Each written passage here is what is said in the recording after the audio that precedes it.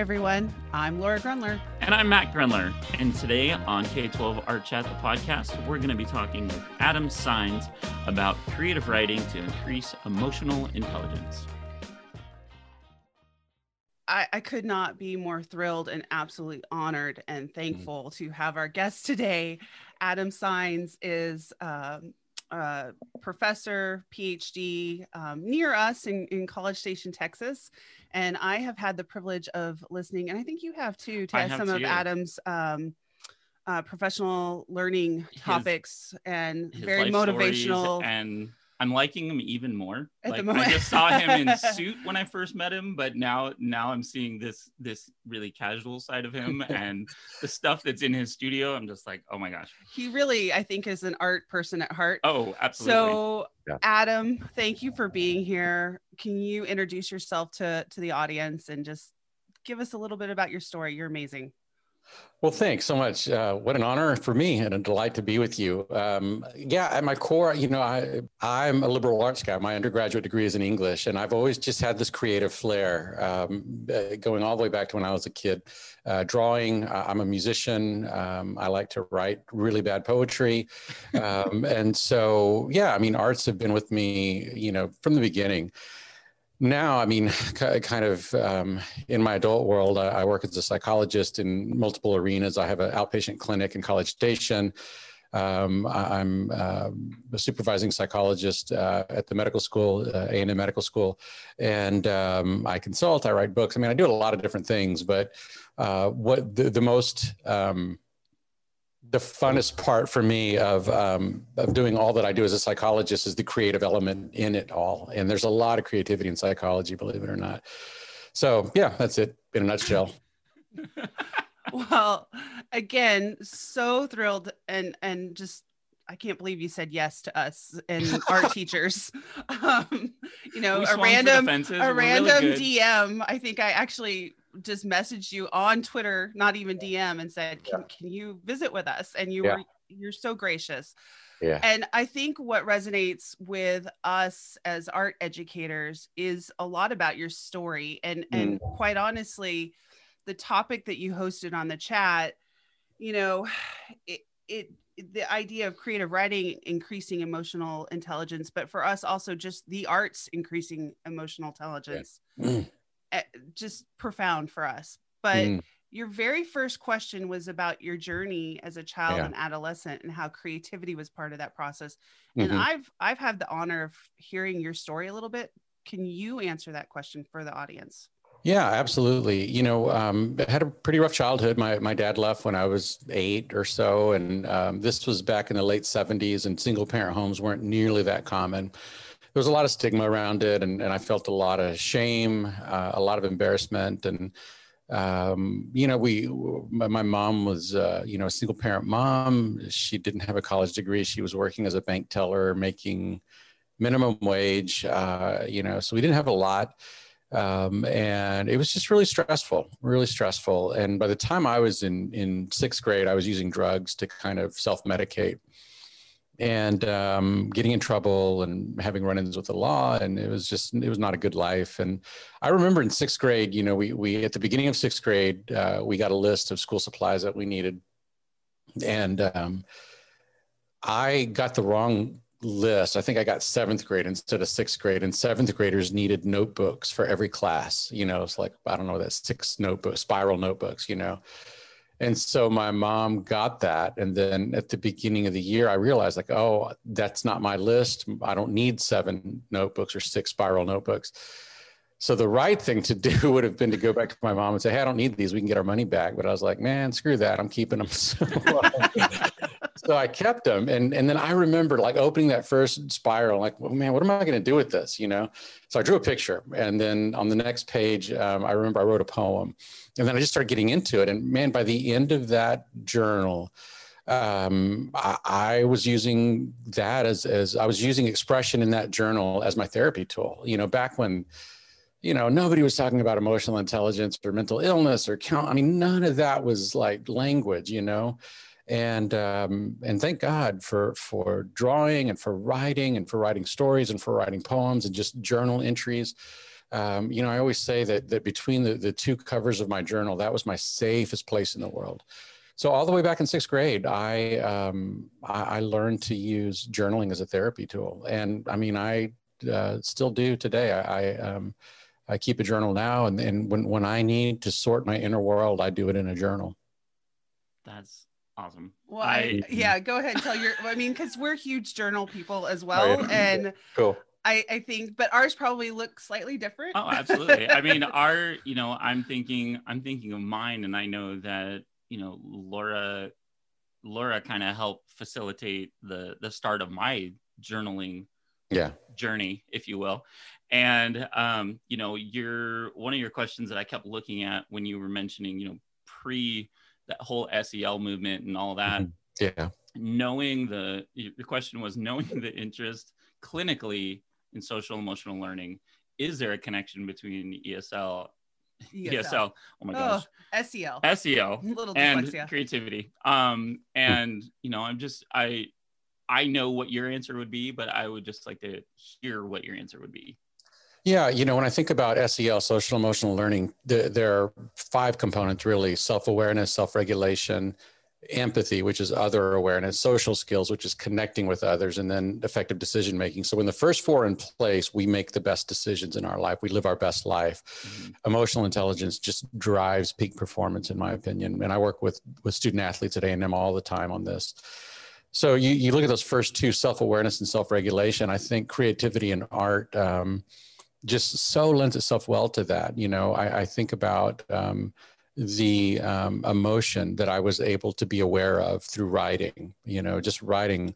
I feel angry, I feel sad. I remember there was an entry in this journal right here. Actually, this is a journal that from my senior year in high school back in the 30s, and it wasn't in the 30s. I was like, wait a minute. I wasn't saying the year that was nice. I was just saying, you said, this is, my journal entry from a long time ago. And I was like, nice. Yeah.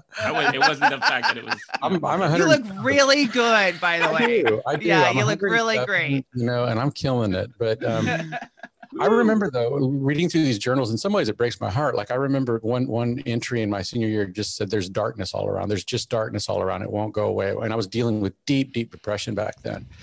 And, I'm just so grateful that the journal and that writing experience was a place where I could identify my feelings and express them in a way that was adaptive, that didn't involve violence or aggression or anything like that. When I think about kids that are, committing acts of even like microaggression and even gun violence in schools, mm-hmm.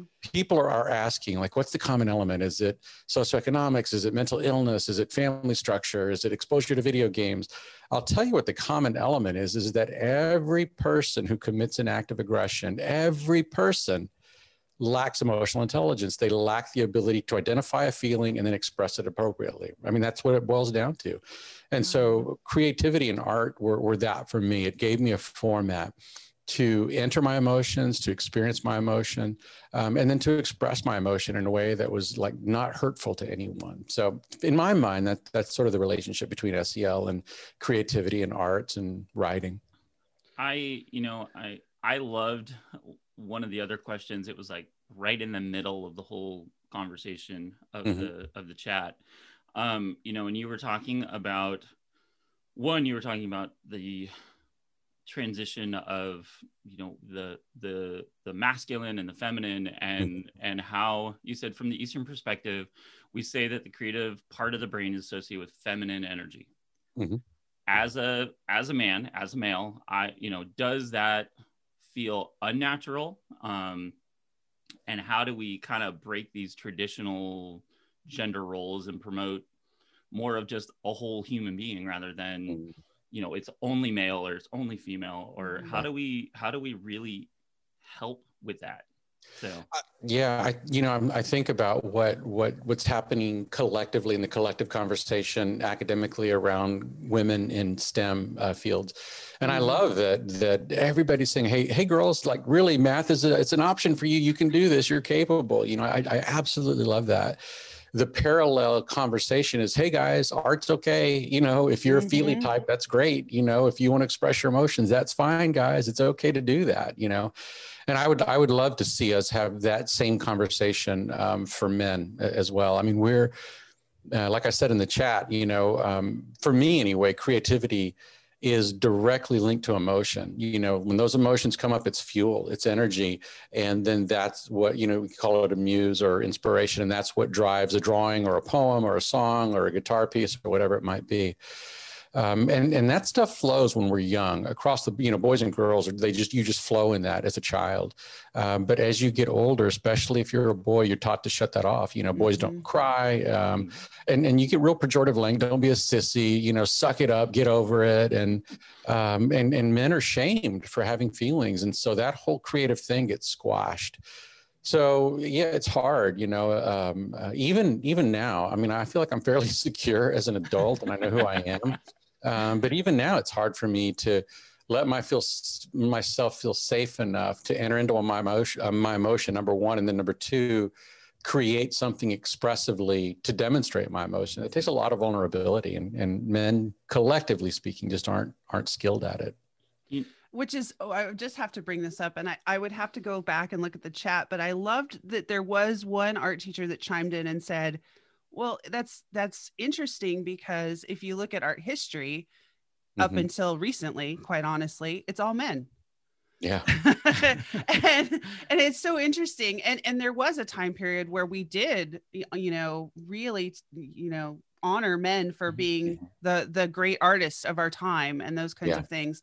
But exactly what you said, I have been saying this, and people that listen to the podcast know that I, as the art coordinator, have struggled with going into classrooms and seeing 80% girls and 20% boys. Yeah. And that's just, and I do think that STEM, you know, really pushes a male kind of, and we don't do that in the arts. But at the same time, I feel like we don't push gender. I mean, I don't know, when we're recruiting, I don't know that we're pushing a gender prerogative about that. We just want kids to come in and be themselves. Yeah. So I don't know. I thought that was a really great, thought-provoking question, and there was a lot of good conversation around it. I thought a lot more about the journaling in terms of the emotional side of it. When you ask the question, what suggestions would you offer a teacher who wants to incorporate writing, journaling as a tool for students' expression? And it can be tricky. And I wanted to hear your perspective on this, because Matt and I, in our curriculum, we really promote visual journaling for our art students. But there are some tricky elements to that, because when things are expressed that are concerning, or, you know, how do you handle that? And so what tips and ideas would you give teachers?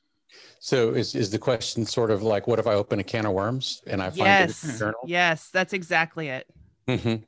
Well, I'd say great. I'm glad it's really intimidating, you know, because it's sort of like, I'm not a surgeon and I don't want to put a kid on a table. And what if I open him up and, you know, gosh, what have I done? And I'm going to damage this kid, and, you know, who knows, right? And so I totally understand the fear.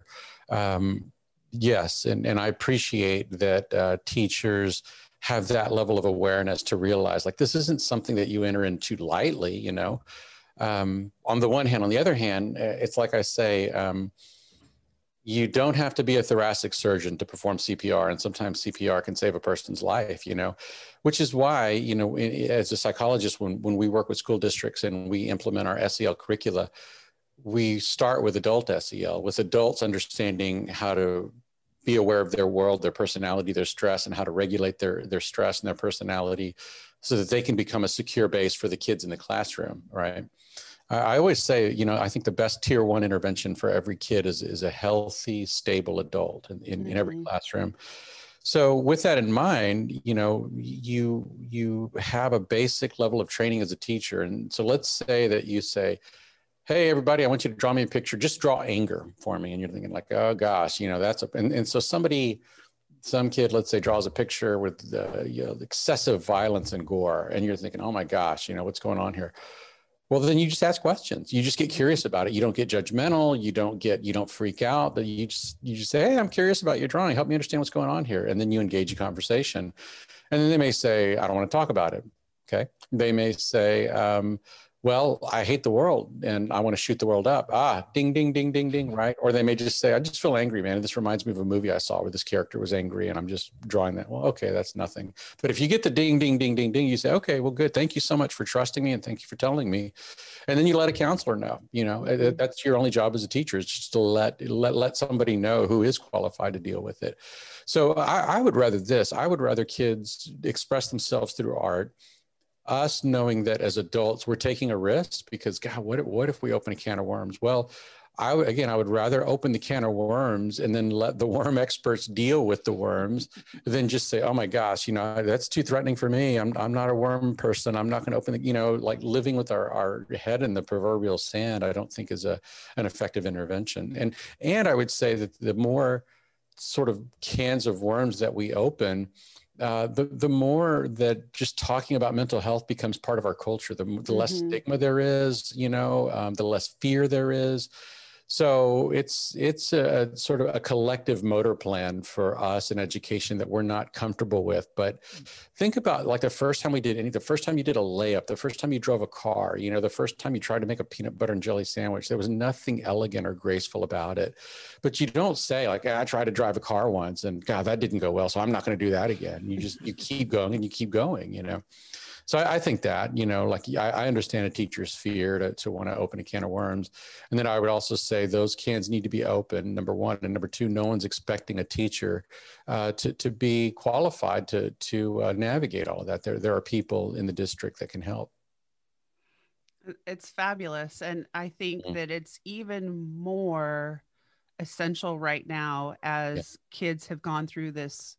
I think we're starting to see the effects of a year of the pandemic and so much more crisis than just the pandemic. I mean, the things that are on television, the violence on television, the shootings that are happening now, the murders of innocent Black Americans. There's just a lot that kids are trying to process, and we have to give them an outlet to process it.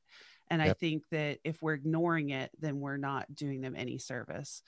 But there is a fear for teachers. I'm glad you said that. And I appreciate you also saying that open the can of worms and then hand off the worms to the experts. Yep. Absolutely. Yeah. And I've always, and I hate to sound like Debbie Downer here, but when we talk about the pandemic, back even last April, not April, I think we were still in denial in April, but by the fall, and then in January, people were talking about, oh my gosh, look at the devastation that the pandemic is causing.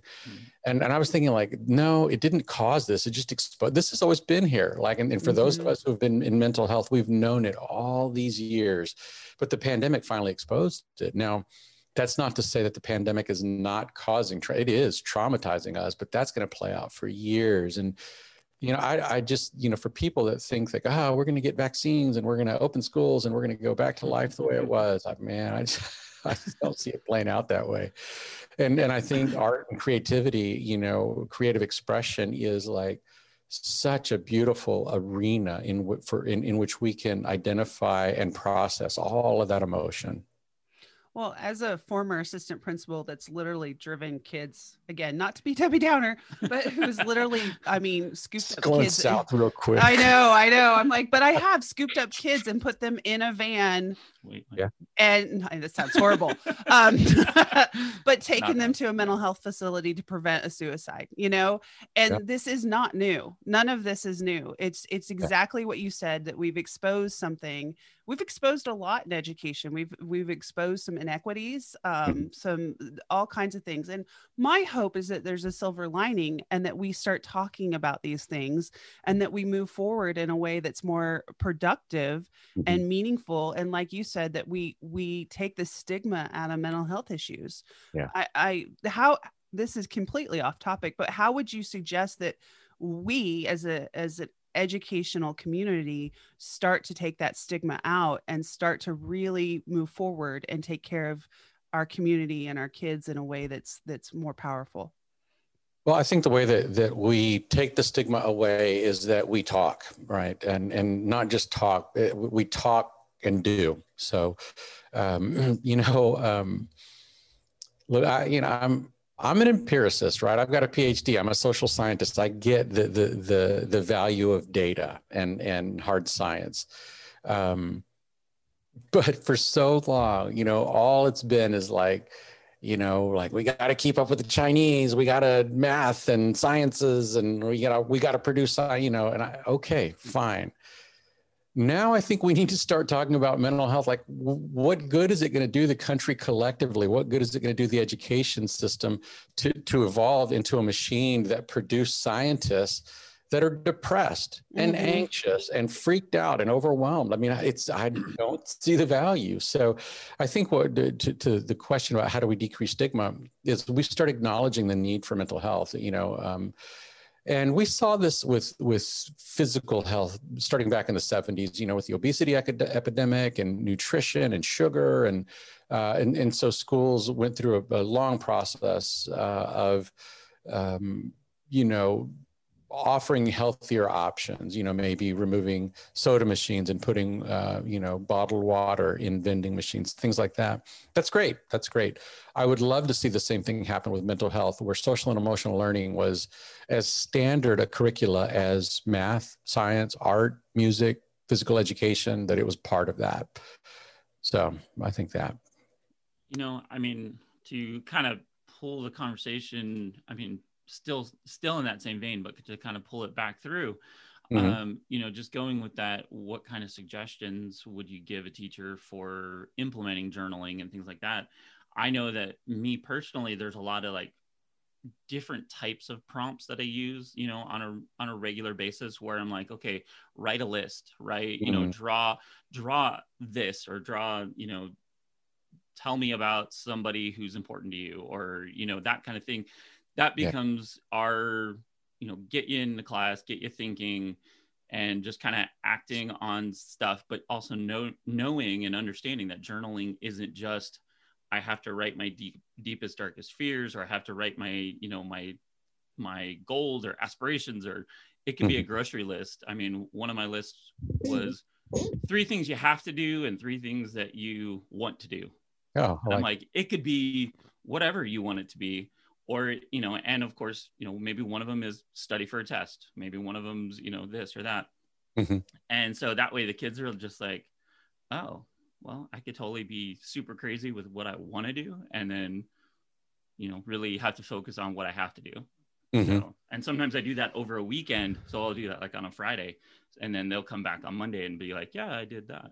So that's awesome. Yeah, I love that. You have to make it so that it's an easy entry point, so then it grows. And that's the thing. I mean, one of your questions was about creative expression and writing throughout your adult years. I think for a lot of us artists, I really wasn't a journaler, I guess, as a kid. Maybe I was and I didn't realize it. But as an adult, my journaling, you have to do what fits for you. And I think that that's the key to introducing it in the classroom, is giving kids lots of different ways of journaling.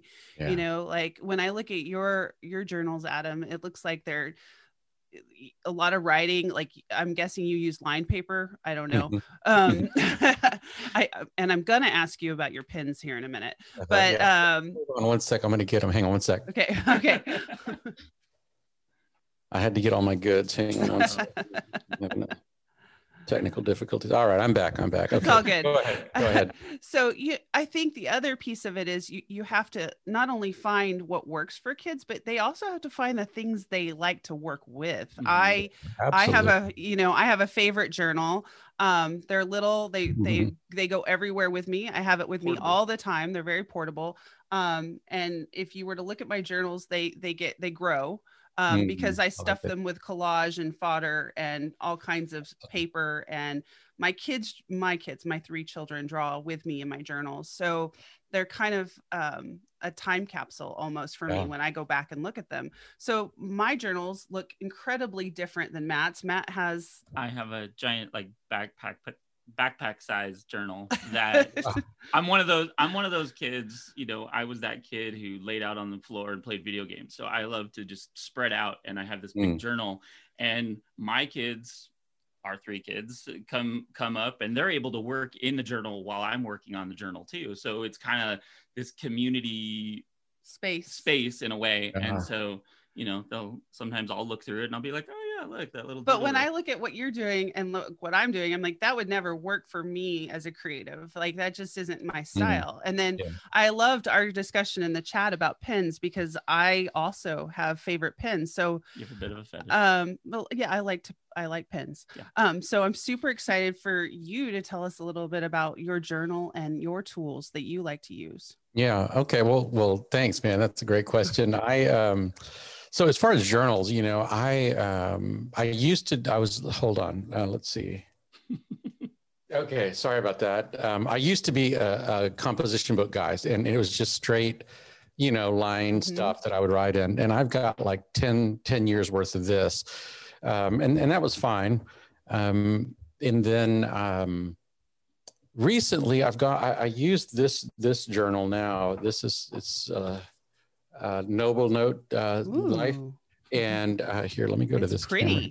It is. It really is. And so let me show you I don't know if we can let this focus in here, but you can see that it's got the sort of the square paper there like that. So here's the deal. And this is just a writing journal. You can see on my chicken scratch there.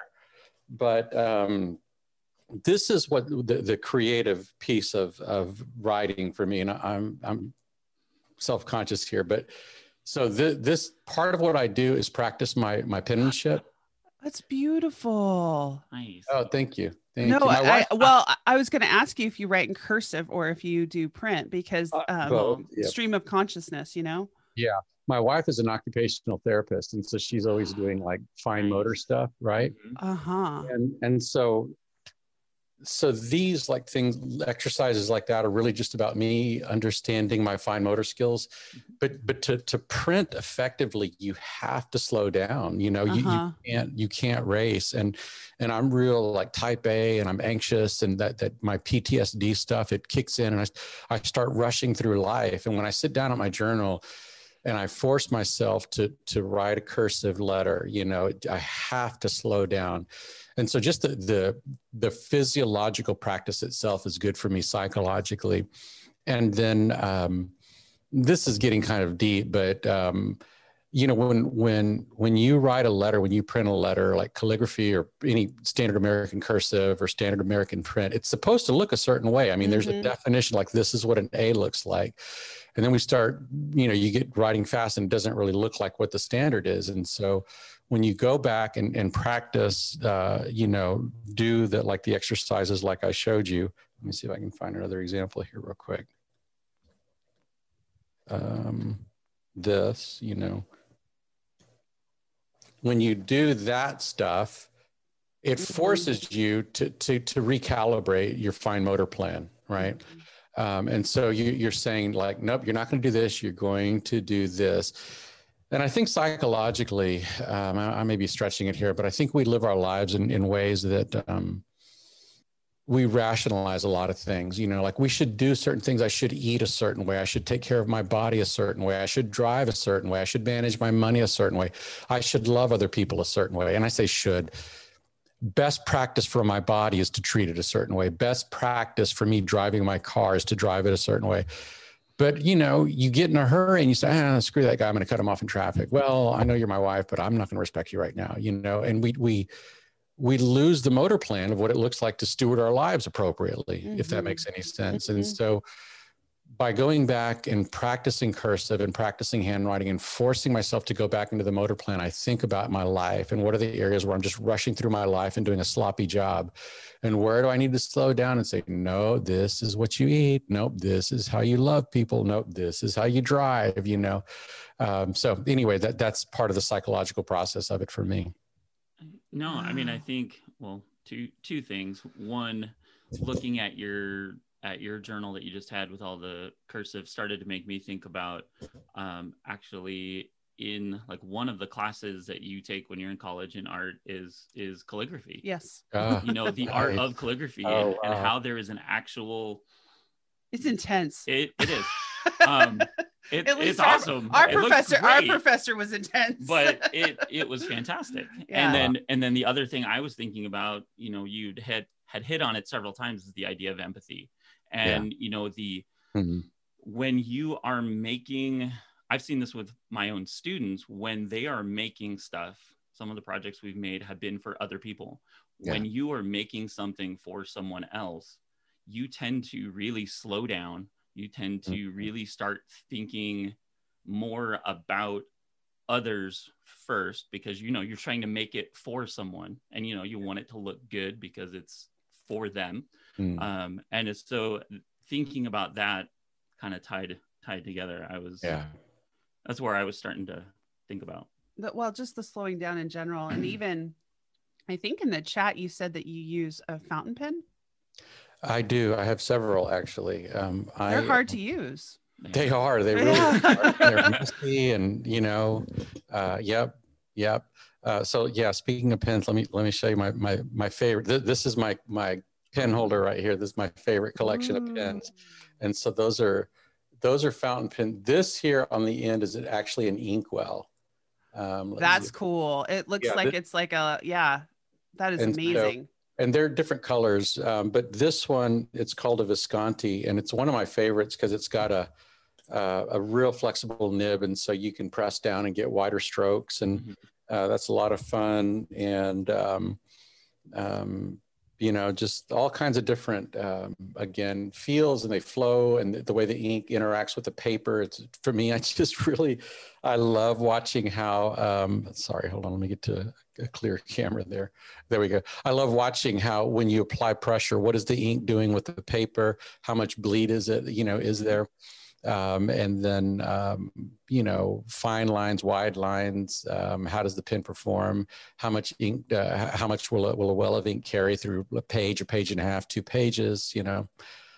I don't know why, you're but speaking art definitely language. Is. I was thinking about watercolor paper versus, you know, drawing paper versus. Yeah. I mean, because we get really nerdy about weights of paper, just how watercolor pencils versus certain absorption of paper.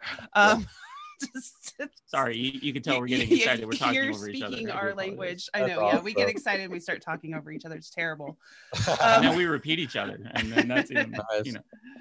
You're 19. This is what it looks like. You know, Adam, something that you haven't said, and I know that if people were to read your story or to maybe hear one of your motivational speeches, your affinity for teachers is something really special. And it, I mean, I have cried, and I will probably start crying if you tell the story. I know. But we don't have a cleaning. Shush. I would love you to tell why you have this deep affinity for educators.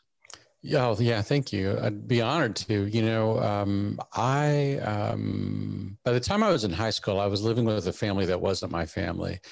And I was really good at being a chameleon. I could fit in with any group, any peer group, you know, the stoners, the nerds, the jocks, the whoever, the preps, right? I could fit in. But that was just my survival mechanism, you know. But deep inside, man, I was depressed. I was overwhelmed, and it was just way too, I don't know what the word is, but just not able to process any of that. And probably just a product of the time, you know. So when I graduated high school, really that was the low point of my life. I ended up in San Antonio. I was working as a dishwasher at a fast food restaurant, and really depressed and all alone, and struggling and using drugs again, and just felt like I wasn't suicidal, but I remember thinking like, man, I'm 19 years old and I've got another 60 years of this thing to put up with. What's the point, you know? And I remember coming home from work one morning. It was like 3 a.m. I'd closed the restaurant, and I was really, really depressed and really overwhelmed. And so back to journaling. I thought, I need to write. I need to get some thoughts out. And I remember I lived in this little shack behind a house, and just one room with a little shower in it. And I didn't have much. I had a sleeping bag, a pillow. I had a suitcase with some clothes in it, and I had a box of journals. And, you know, again, journaling that was my life. It was my prized possession. So I remember coming home from work one morning, 3 a.m., really depressed, overwhelmed, thinking I need to write. And I pulled this journal out from back then, and I found these 2 pieces of paper in it. And I'll show you what they were. I still have them, all these. They were letters that had been written to me by 2 of my teachers. And you'll see the date on that is May 23rd, 1985. That was when I graduated from high school. It says, Dear Love. Does it say dear? Actually, it says Dear Lou. So my name, okay. Yeah, my name is Adam Lewis Signs, and I used to be Lou. I used to go by Lou. And so that was one. And then here's the other one that you'll see was written to Lou. Yeah. And so these were 2 letters. One was written to me by her name was Joella Exley. She was my English teacher my senior year in high school. And one was Polly McRoberts, who was my creative writing teacher in high school. And basically those letters said, hey, you're an amazing student. We've loved you and we expect great, great things from you. And those words just haunted me, because I thought, like, I know who I am. I'm a 19-year-old punk. I'm using drugs. I'm working as a dishwasher. I've got no hope. I've got no future. I've got no family. I've got no money. I've got nothing. And this is my lot in life, But here were these 2 women, for whom I had tremendous respect because of who they were as human beings, not just as teachers, but as human beings that were disagreeing with me. And I couldn't blow them off. I couldn't just say, well, you're wrong and I'm right, because I knew they wouldn't have written those words if they didn't absolutely believe it, And so it was, the English major term is psychomachia. I had this internal struggle, like, who's right? I think I know who I am, but here are these 2 women saying something different. So then in my mind, I thought, here's the deal. I'm going to create a test that I know I'm going to fail. And once I fail this test, that's all the proof that I need to say to these 2 women, like Miss McRoberts, Miss Exley, that was really kind, that was really sweet, but you were wrong. I had you fooled, right? Here's the test. I'm going to try to get into college. I have no idea how you do that. Neither of my parents went to college. I've got no money. I'm not smart enough. I'm not college material. But once I try that and fail, then I could just put those letters aside and say, thank you, but no, So I remember taking a bus to UTSA, the University of Texas at San Antonio, and my very first experience on a college campus was a panic attack, thinking, I don't belong here. I'm not college material. I'm never going to make it. I'm not smart enough. What brown kids do you know that got college degrees? You're out of your league. You're out of your element, I just went up to the first kid I saw with a backpack and I said, are you a student? And he said, yep. And I said, man, how do you do this? How do you even get in? And he showed me, go to that building, talk to these people. And I met some amazing administrators there that walked me through every step of they just basically case managed me through the admission process. And, I remember that was probably in the spring. And then I remember that summer, it was really hot in August. And I was working back in the kitchen in the dishwashing area. And my manager came and he said, hey, you got a letter from UTSA here. And I remember I said, what's UTSA? And he said, the University of Texas at San Antonio, Einstein. And then I remember like, oh yeah, I forgot I applied. And then I thought, oh, this is the flush letter. This is where you open it up and says, dear Mr. Signs, we sincerely regret to inform you, right? Yeah. But I opened it up and I was accepted. I couldn't believe it, And then I just started going, I took one class. My first class was an introduction to English, and I thought, man, if I have any hope of passing a college course, it's got to be this one, because English was always my favorite subject. So I passed it. And then for the first time in my life, I started thinking, like, I wasn't saying Miss McRoberts and Miss Exley were right about me. I was just saying, maybe I just cracked the door open to the possibility. Maybe they were right and maybe you were wrong. And so on the one hand, on the other hand, this could have been a clerical error, this course that I passed. Maybe it was somebody else's A, I should probably take another course. So I took another one that spring and I passed it. Kept going back a little at a time. And then just before I turned 27 years old, I graduated with my undergraduate degree in English. Never thought I was going to get a college degree. Never thought I was college material. And finally, when I was in my late 20s, I look back and I realized that those teachers, man, they could see something in me that I couldn't see in myself. And the reason that I'm so grateful to teachers now is that of all the things that I do as a psychologist, whether it's at the university or my clinic, whatever it might be, working with educators, man, it's absolutely the sprinkles on my cupcake. And I always say that my calling as a psychologist is to work with educators to make sure that I can, you know, there were women that 35 years ago could have looked at a kid like me and said, man, how did he end up here in this shape? How did he end up in my classroom? You know, but by God's grace, they just said, we're going to do everything in our power to make sure this kid has everything he needs to be successful. And now my calling is to work with educators and say, man, by God's grace, I'm going to do everything in my power to make sure that teachers are as relationally successful with their kids as my students were, or my teachers were with me. So that's why my heart is for education and for teachers, is because, you know, some people have a mom, a dad, an aunt, an uncle, a grandma, a neighbor. I had teachers, you know, I had men and women that they could have said, they don't pay me enough to put up with a kid like this. And they would have been exactly right. But by God's grace, man, they said, if not me, then who? And if not now, then when? And it changed my life. And I'm crying. Cue tears. Well, I mean, I think that Matt and I have both had experiences where we have kids come back many years later and tell us stories where we had maybe not really an understanding of impact. You know, sure. I have a kiddo. He's not a kiddo anymore. He's a kiddo. dad of three. He's got a PhD. And I think of him, you know, I'm so proud of him. But you know, he calls me his art mom, and that's why we do what we do. You know, that's it. Wow, I'm sorry.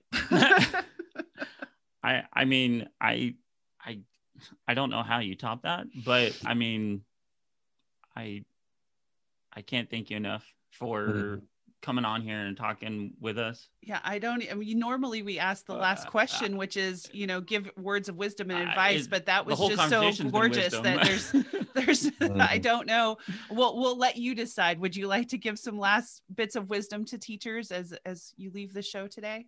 You know, I don't have any wisdom for teachers. I have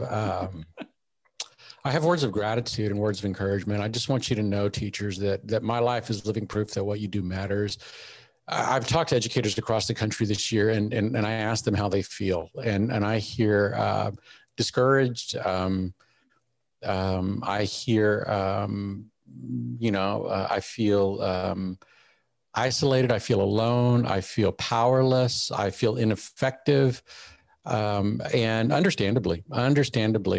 But I would argue that not only is my life living proof that what you do matters, I would say that in a year like this, where you feel powerless and ineffective and not on the top of your game, you're probably making more of a difference now than you ever could have imagined. Your contribution. And when I say contribution, I mean, did you show up today? And if you showed up today, you're killing it in a year like this. You're killing it. And I just think, you know, in 20 years, there may be kids, you know, that are sitting around over coffee or a beer, and they're going to say, man, my senior year, it was just, it sucked. We had to do everything online, and, you know, my parents were struggling and there was no money. And I remember that year, man, there was an election and there were all these murders, and it was just horrible, horrible, horrible. But I had a teacher, and I'll tell you what, man, every day that teacher logged on. She just logged on and she showed up. He showed up. And that was the most stable thing I had. And I remember and I would never even look at the camera. Well, I remember one day that it was a bad day, and I was just sitting there in my room, and that teacher was talking, and that teacher said, fill in the blank, whatever it is. And those words just haunted me, you know, and I thought about it, you know, and then that's when I decided. That's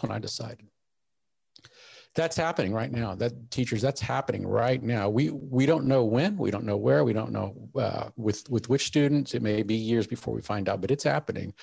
So just be encouraged. Just know that you just showing up is a grand slam, and just your consistency and your presence means so much to so many kids. Your labor is not in vain. Wow. Uh-oh. I've just had a hard week. I guess that's what you can call it. Yeah. So, I needed this Adam, morning. Thank you so much again. Yeah. We are so honored and privileged to have connected with you and connect with you this way. And we can't thank you enough for hosting the chat and now being on this podcast with us today. Yeah. Well, thank you for having me. And I appreciate all the work that you're doing to foster and encourage creativity in students and in adults. So, and keep up the good work. Thank you, Adam. Woo! There's another one. We'll chalk it up as another tearjerker, but all in a good way. Yeah, I try to keep it together, but when people tell me stories like that, I don't. Well, it's that positivity. It's that thing that keeps you going. Is, we do get down as teachers, and to hear that just reaffirms the why. Yeah. Exactly. For Adam to just do this with us is, I still am kind of like, wow, he's a big deal. He is. I think about, when that was when I first saw him speak, and that was 2017. Yeah. And I had no idea. So he has a lot of resources. He has books. He has all kinds of things. He's just an amazing all-around human being too. Mm-hmm. So I hope that everybody will go check him out and check out his website and see what he's all about. Hopefully follow him on Twitter, because he is the type of person that you will learn things from. Oh my gosh. Continuously. Yeah. Yeah. Hope you enjoy it, and we'll talk with you all later. All right. Bye. Hey, you know what? I found another one. Another happy teacher moment. You can never have too many happy things. That's true. Yeah. So this one is also on Instagram, and it's Alyssa Whetstone Art, at Alyssa Whetstone Art. And she says she received and it's a picture of a sweet little letter, received the sweetest full page note today. She dropped it off during another class to give it to me, and I could hardly wait to sit down and read it. Happy Friday. It is so precious. Oh, thank you, Alyssa, for sharing. Thank you for sharing your happy teacher moments. And we can't wait to share more. Thanks.